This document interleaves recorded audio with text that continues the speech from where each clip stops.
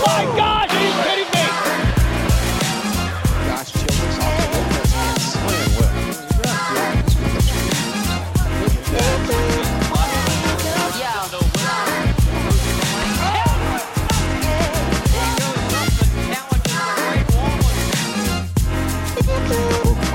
Man, let's go. I'm joined by my guy Josh Childress, Jay Chillington, 10-year plus NBA vet, overseas professional basketball player who is now, I'm going to use this term, you can confirm or deny it, the new real estate mogul in Southern California, CEO of Landspire Group, doing multifamily commercial real estate.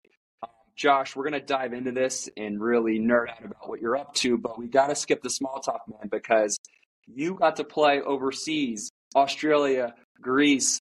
From that real estate mindset, man, were you looking at Mykonos or as potential real estate options for, your friends and family to potentially go out there with the rest of the partiers, or is your real estate interest only domestic? Yeah, that's a great question. I appreciate you having me on. You've done a fantastic job in providing a platform for athletes to share their story and their journey. So really appreciate that. And I've looked international, and we as a firm are looking internationally.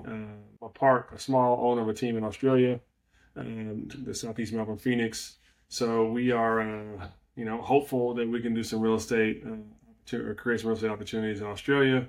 And I didn't fully understand real estate back when I was in Greece, but happy to revisit that at some point in the future. It's an amazing place to go visit. Hey, man, my generation, they keep saying Mykonos, right? It's like, man, if we could, have Landspire, have some property over there and like maybe an LP event, you know what I'm saying? Like, I'm happy to come and support the cause. That's all I'm saying.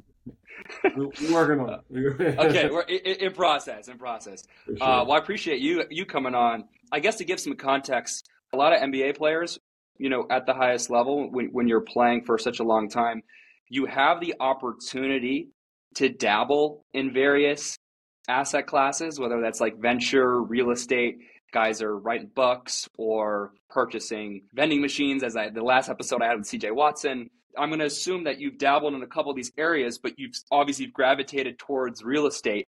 When did you realize real estate was the thing you wanted to participate in, and why?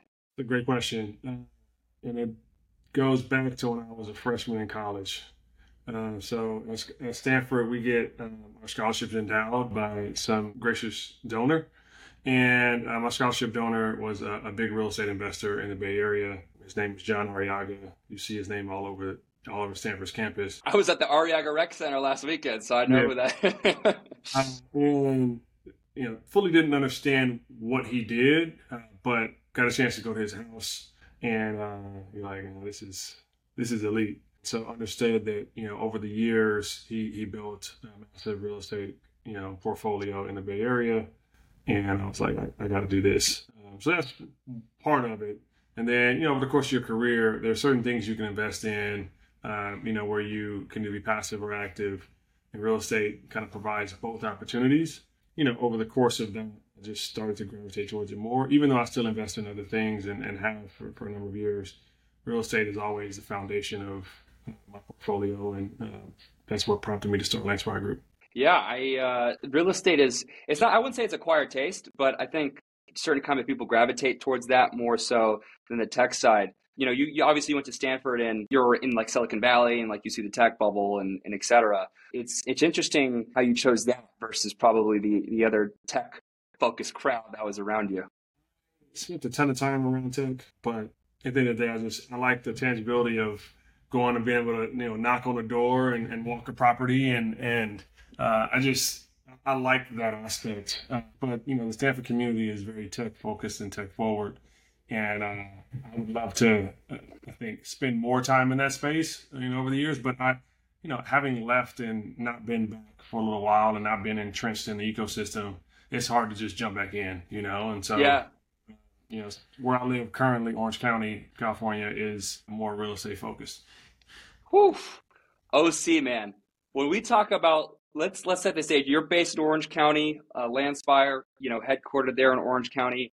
Man, between Laguna, Dana Point, Costa Mesa, Huntington Beach, like, dog, I You got to have some property in an OC if you have the finances. I mean, that obviously that's a big real estate hub. You speak about the network and sort of the real estate community in Orange County, and is that what inspired you to like be based there? No, I mean, and the network here is crazy. Although there's a lot more, I'd say, UCLA, USC alums here in Orange County, Stanford alums. But no, my friends lived here, so Okay. my rookie year, when I got drafted, I was up in LA in like Marina Del Rey area. All of my friends were out here in OC. So eventually you kind of gravitate towards where your people are. And I've been here, that was 2006. So I've been here ever since, and always enjoyed being down here. And, I've really kind of built my network of friends and business partners and things down here as well. So OC is pretty chill, it's relaxed. You mentioned Laguna and Newport and all those areas, but it's just a chill place to live. And I love it, man. Man, OC is so chill, but to be in entrepreneurship mode, there's like no chill Gil, right? So it's like, what compelled you to start this group, and what is your main focus? So give us the Landspire breakdown. Yeah, so Landspire started, I tapped in on my former college teammate and roommate, Justin Davis. So I'd known him forever. He took me on my recruiting trip to Stanford. So we're boys, and we're talking about legacy. We're talking about impact. We're talking about, ways to kind of create a foundation for ourselves and our families, for the future. And real estate was the foundation for that. And so when we had those conversations, we were talking through infrastructure and how to best serve our communities. I'm from, born and raised in the Compton area. He grew up in the Berkeley, Oakland area. And, we kept coming back to real estate. And so we just said, like, we should be working together. We know each other well. We know each other's strengths and weaknesses. We know how we show up. As athletes, it's super important to have, somebody that you feel is there shoulder to shoulder with you and ready for the grind. And so I retired in 2019, and we started the company that same year, conceptually, and then formally in 2020. So happy that we did it, man. It's been a grind, no question, and a heck of a journey. But we're trying to build something really special and something that we can be proud of. So you guys do invest in a couple different spaces, but would you say multifamily and commercial is the main focus? Yeah, multifamily is our primary focus, is what we've done the most of. We have a few new verticals we're standing up, so we'll see kind of how those go. But we have assets ranging from multifamily properties to hotel investments to industrial investments to we invested in a soundstage studio platform. So across the spectrum, we are opportunistic. We invest in high quality assets, with good core fundamentals, and looking to grow that out even further. So we have a new vertical that we're focused on, which is sports and entertainment anchored real estate. And, that leverages our past life, with our current. And when you look through where the growth is happening, where demographics are shifting, and, truly where I think catalysts for communities occur, it's usually around sports and entertainment. And so we that thesis and, are building that out in real time. A couple of items here. There's two things here I want to make sure we cover. First of all, respect for not getting tempted by these houses on the OC hills and beaches. Because let me tell you something, man, you being an OC and sticking to the script of like the multifamily, bigger commercial units versus wanting to be like selling Sunset with like OC, man, like I would be so tempted to dabble in that space. So like, have you ever been teased there? Not really. Okay. I live a little bit further inland. I'm not a big beach guy. I don't need that area. Okay. Most of my friends and stuff live over there, but yeah, it's there's a lane for it. It's just not my lane. But I know some of the biggest single family brokers and agents here in OC, and they crush it. So that's a vertical in the real estate space that I don't know very well. But those guys do really well, and I know a couple other basketball players are loosely connected to the selling OC stuff. So yeah. So the selling Sunset thing, it's refreshing to hear you're not tempted into that. The second thing that it's crazy to think about is like sports drives culture, and it also, with the right organization and the right people in that organization. It uplifts like microeconomies. And so I really didn't understand this until we hear about LeBron changing Akron and increasing commerce in Cleveland. And then when Victor Wembanyama now is coming to San Antonio, and you're seeing that community start to elevate again. And so when you talk about investing in the sports facilities and things that can bring community, it's not just because you were a baller. It's because like that is a really great, it seems like a really great real estate investment around uplifting a community, which seems like that's part of your thesis and mission for Landspire. For sure. And most stadiums and arenas are located either in, downtown core areas or areas in the path of growth. And they become their own ecosystem, their own little cities. Historically speaking, most of these properties are also in historically Black or majority Black communities.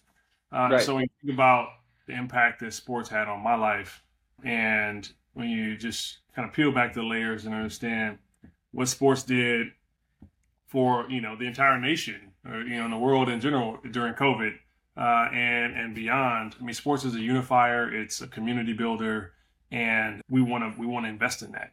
We want to invest in the fact that people are going to, to a stadium arena 275 nights a year, whether it's a sporting event or Disney on Ice. But that thesis for us is really dialed in and based on metrics that we've studied and we understand. Yeah, you alluded to this, just what you just said, but let me jump into the boardroom, a Landspire boardroom. You're evaluating, let's just talk multifamily. You're evaluating a place where you might make an investment and start building a complex in an area. Can you chat about the criteria, some of the details you're looking for? What makes an investment like a hell yes for you? There haven't been any hell yeses, but there have been. Okay. Damn, my bad. It's just one of those things. You want to be prudent, and you're a fiduciary of people's capital, and so you want to feel very convicted in your thesis and in why you're investing in an area. But there's always inherent risk, and so you always have to be mindful of that. But I'd say so far, we've invested in areas that have had positive rent growth, positive demographic growth, population growth, stable and or positive job growth, or multiple large employers either in the market or coming to the market. And we invest in quality.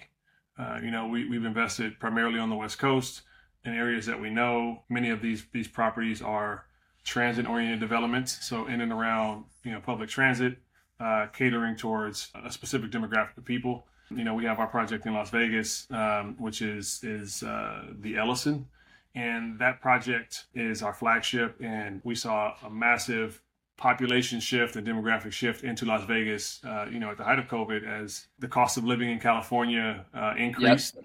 And looking at macro and micro trends to really impact how we invest, and betting on those more so than like, hell yes, this is a home run. It's like we're meticulous in how we approach an investment, and there's a bunch of different factors that go into it.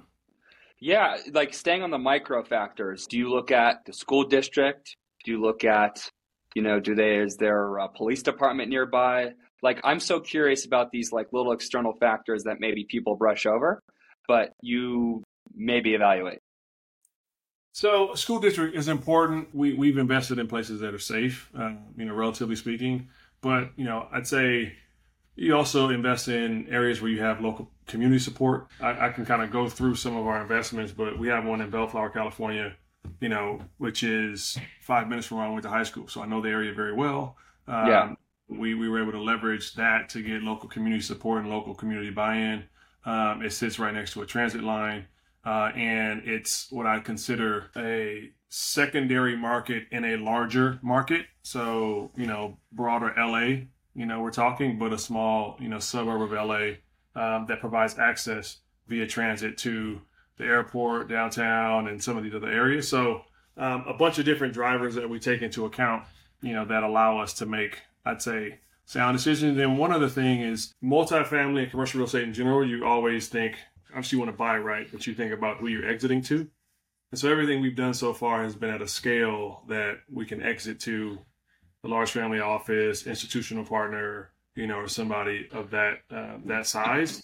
So it's about crafting your investment into who you can sell it to as well, which is what we've been mindful of. Yeah. It sounds like not the overlying theme here, but a huge thing that you really take into consideration is familiarity. You're familiar with Vegas. You grew up near Bellflower. In this early, sort of steps of the journey, it's like, what place do I know the best that I know I could have a special impact that I wouldn't be able to have in Wisconsin or where I'm from, Houston, right? Like the familiarity factor seems very important. Oh, for sure. Familiarity is crucial. And I mean, that's where you get your edge is, certain things about that community or that area that others may not. And so you can speak to things, you can provide, services, you can place and make the property a little differently than somebody outside of the area. So it's those little things that I think create advantages. Okay. All right, Josh, here's what I got. I got 2 case studies. We're going to go through 2 investment properties that I want to hear your thought process on, and I want you to share a little about them. The first one we got to start it with is one that might hit close to home. It's called the Garvey. Can we talk about the Garvey? What went into that decision? What can we expect? Let's get into the Garvey. Yeah, so the Garvey is close to home because it's a project we're working on in Compton, which is where I was born and raised. And, we're providing 75 units of permanent supportive housing to those that need it. It is a fully 100% affordable housing project. So we're working with the city, county, and the state to subsidize that development and provide services to the community via said development, whether that's childcare, financial literacy, healthcare services. There's an underpinning of an added benefit to that development that we hope to manage and hope to provide to the residents. So it's a labor of love. It's something that I'm super passionate about, just given that's hometown and that's where I was born and raised.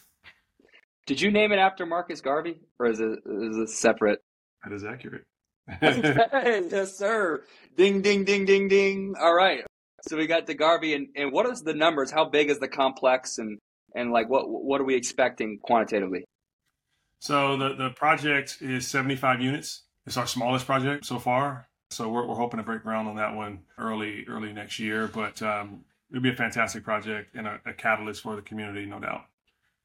Yeah, absolutely. And what are some of the activities or commerce things you want to happen around the Garvey in a perfect world? Perfect world for us, man. Like I said, we want it to be a catalyst. We want that to create retail spaces in the area. We want there to be some more banks coming to the area and really just leveraging new development to create more.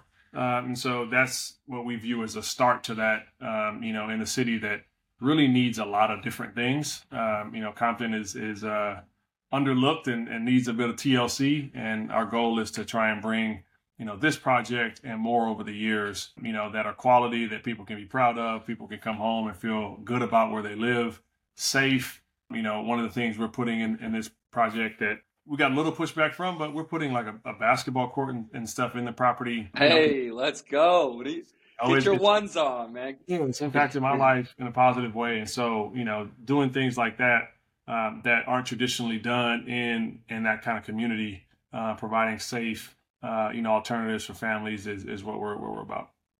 Yeah. Are you able to share what you put down, what you invested numbers wise to the unit, and like what kind of return you're looking for there? So that, like I mentioned, that one is different in that it's permanent supportive housing, and so we go out and get tax credits, for that project, and then we get grants from different government agencies to build that out. And so can't share that yet, but Top secret, respect. Yep. The affordable housing development space is a little bit different than your traditional market rate developments. Okay, that's great. I appreciate that. Excited to see the Garvey turn around that specific neighborhood in Compton, California, and it'll be responsible for Josh Childress. Josh, number 2, we have the High Line, a little bigger in Las Vegas, the city of flashing lights, but this is, looks like it's a little outside the strip, geared towards the residences and community there in Las Vegas. Could we get like a teaser of the High Line? Yeah, so Highline, as I mentioned, is our flagship development, and the name is actually changed. So it is now So what the is it Ellison. now? The Ellison. Okay. Oh, okay. Okay. Yeah, and that was done because there's another Highline. So we were going through some due diligence. We found Mhm. that out. So the Ellison is the new name, and the property is Class A, highly amenitized product. So probably on the other end of the spectrum in terms of the demographics for the type of tenant base we'll target. But it is 294 units of awesomeness. It'll be, I think, probably the nicest property in Las Vegas. We'll have a rooftop amenity deck that has this thing called the Nest, which is really cool and unique. By and large, we want this to be the go-to place for people who want to live in Class A product in Las Vegas. And it's just an interesting sort of project, man, because this is like our first child, if you will. We went out and raised Okay. this one in the middle of COVID. So, I mean, this has been a journey for us. And, we're really looking forward to delivering this project in the future. Other components to it, we have 26,000 square feet of retail, of which we've sold one of those parcels to a very large retail chain.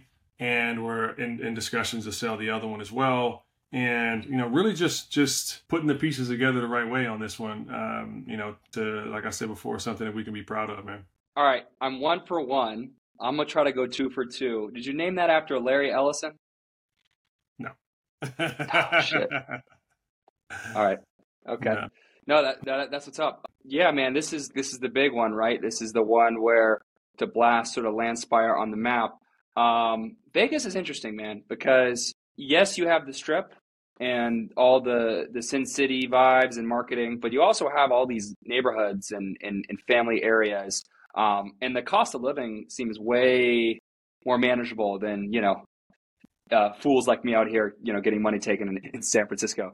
But was that a big decision in targeting Vegas? Like, what part of Vegas appealed to you, outside of the Strip? Vegas has become, I mean, and no disrespect to anybody who's from Vegas, but Vegas has become like a real city over the last 10 years. And not that it wasn't before, but now you have currently 3 professional sports teams there, likely another 2 coming here down the pipeline pretty soon. F1, is now doing an event in Vegas. And so sports is big business. Those individuals who own teams, and they pay a lot of money to build these arenas, these stadiums, and put on sporting events. And you couple that with an intentional move from the Vegas leadership to add things outside of the hospitality industry. Where Vegas is not just the tourist destination anymore. It's like, you got, the NFL, NHL, WNBA, soon to be NBA. I know people that fly in just for Raiders games. Yeah. And so you couple that with massive companies moving, HQs to Vegas and to the outskirts of Las Vegas. It shifted as a city. And, that plus the positive immigration of people and all those things, Vegas is different now. And for that reason, we took note. We love the market. We love the rent growth that's happened over the years. And we're banking on that. And so for us, the analysis was done on, like I said, those macro and micro trends. We feel good about that project. If I got my own space in the Ellison, how much would that cost, rental fee? Like, what are you hoping that number nets out to? So for you, man, we might give you a deal, but no. Hey, talk to me. What we got? I need to go to Vegas more.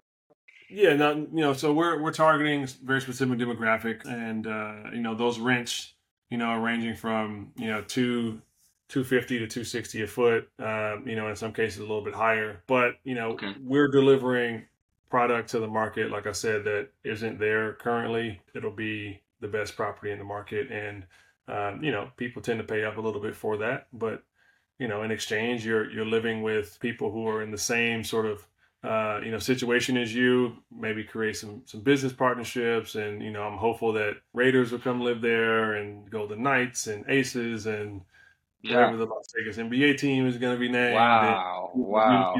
So it's that sort of product, and we look forward to delivering that. Did you just say Las Vegas NBA team? It's happening. I don't know when, but it's happening.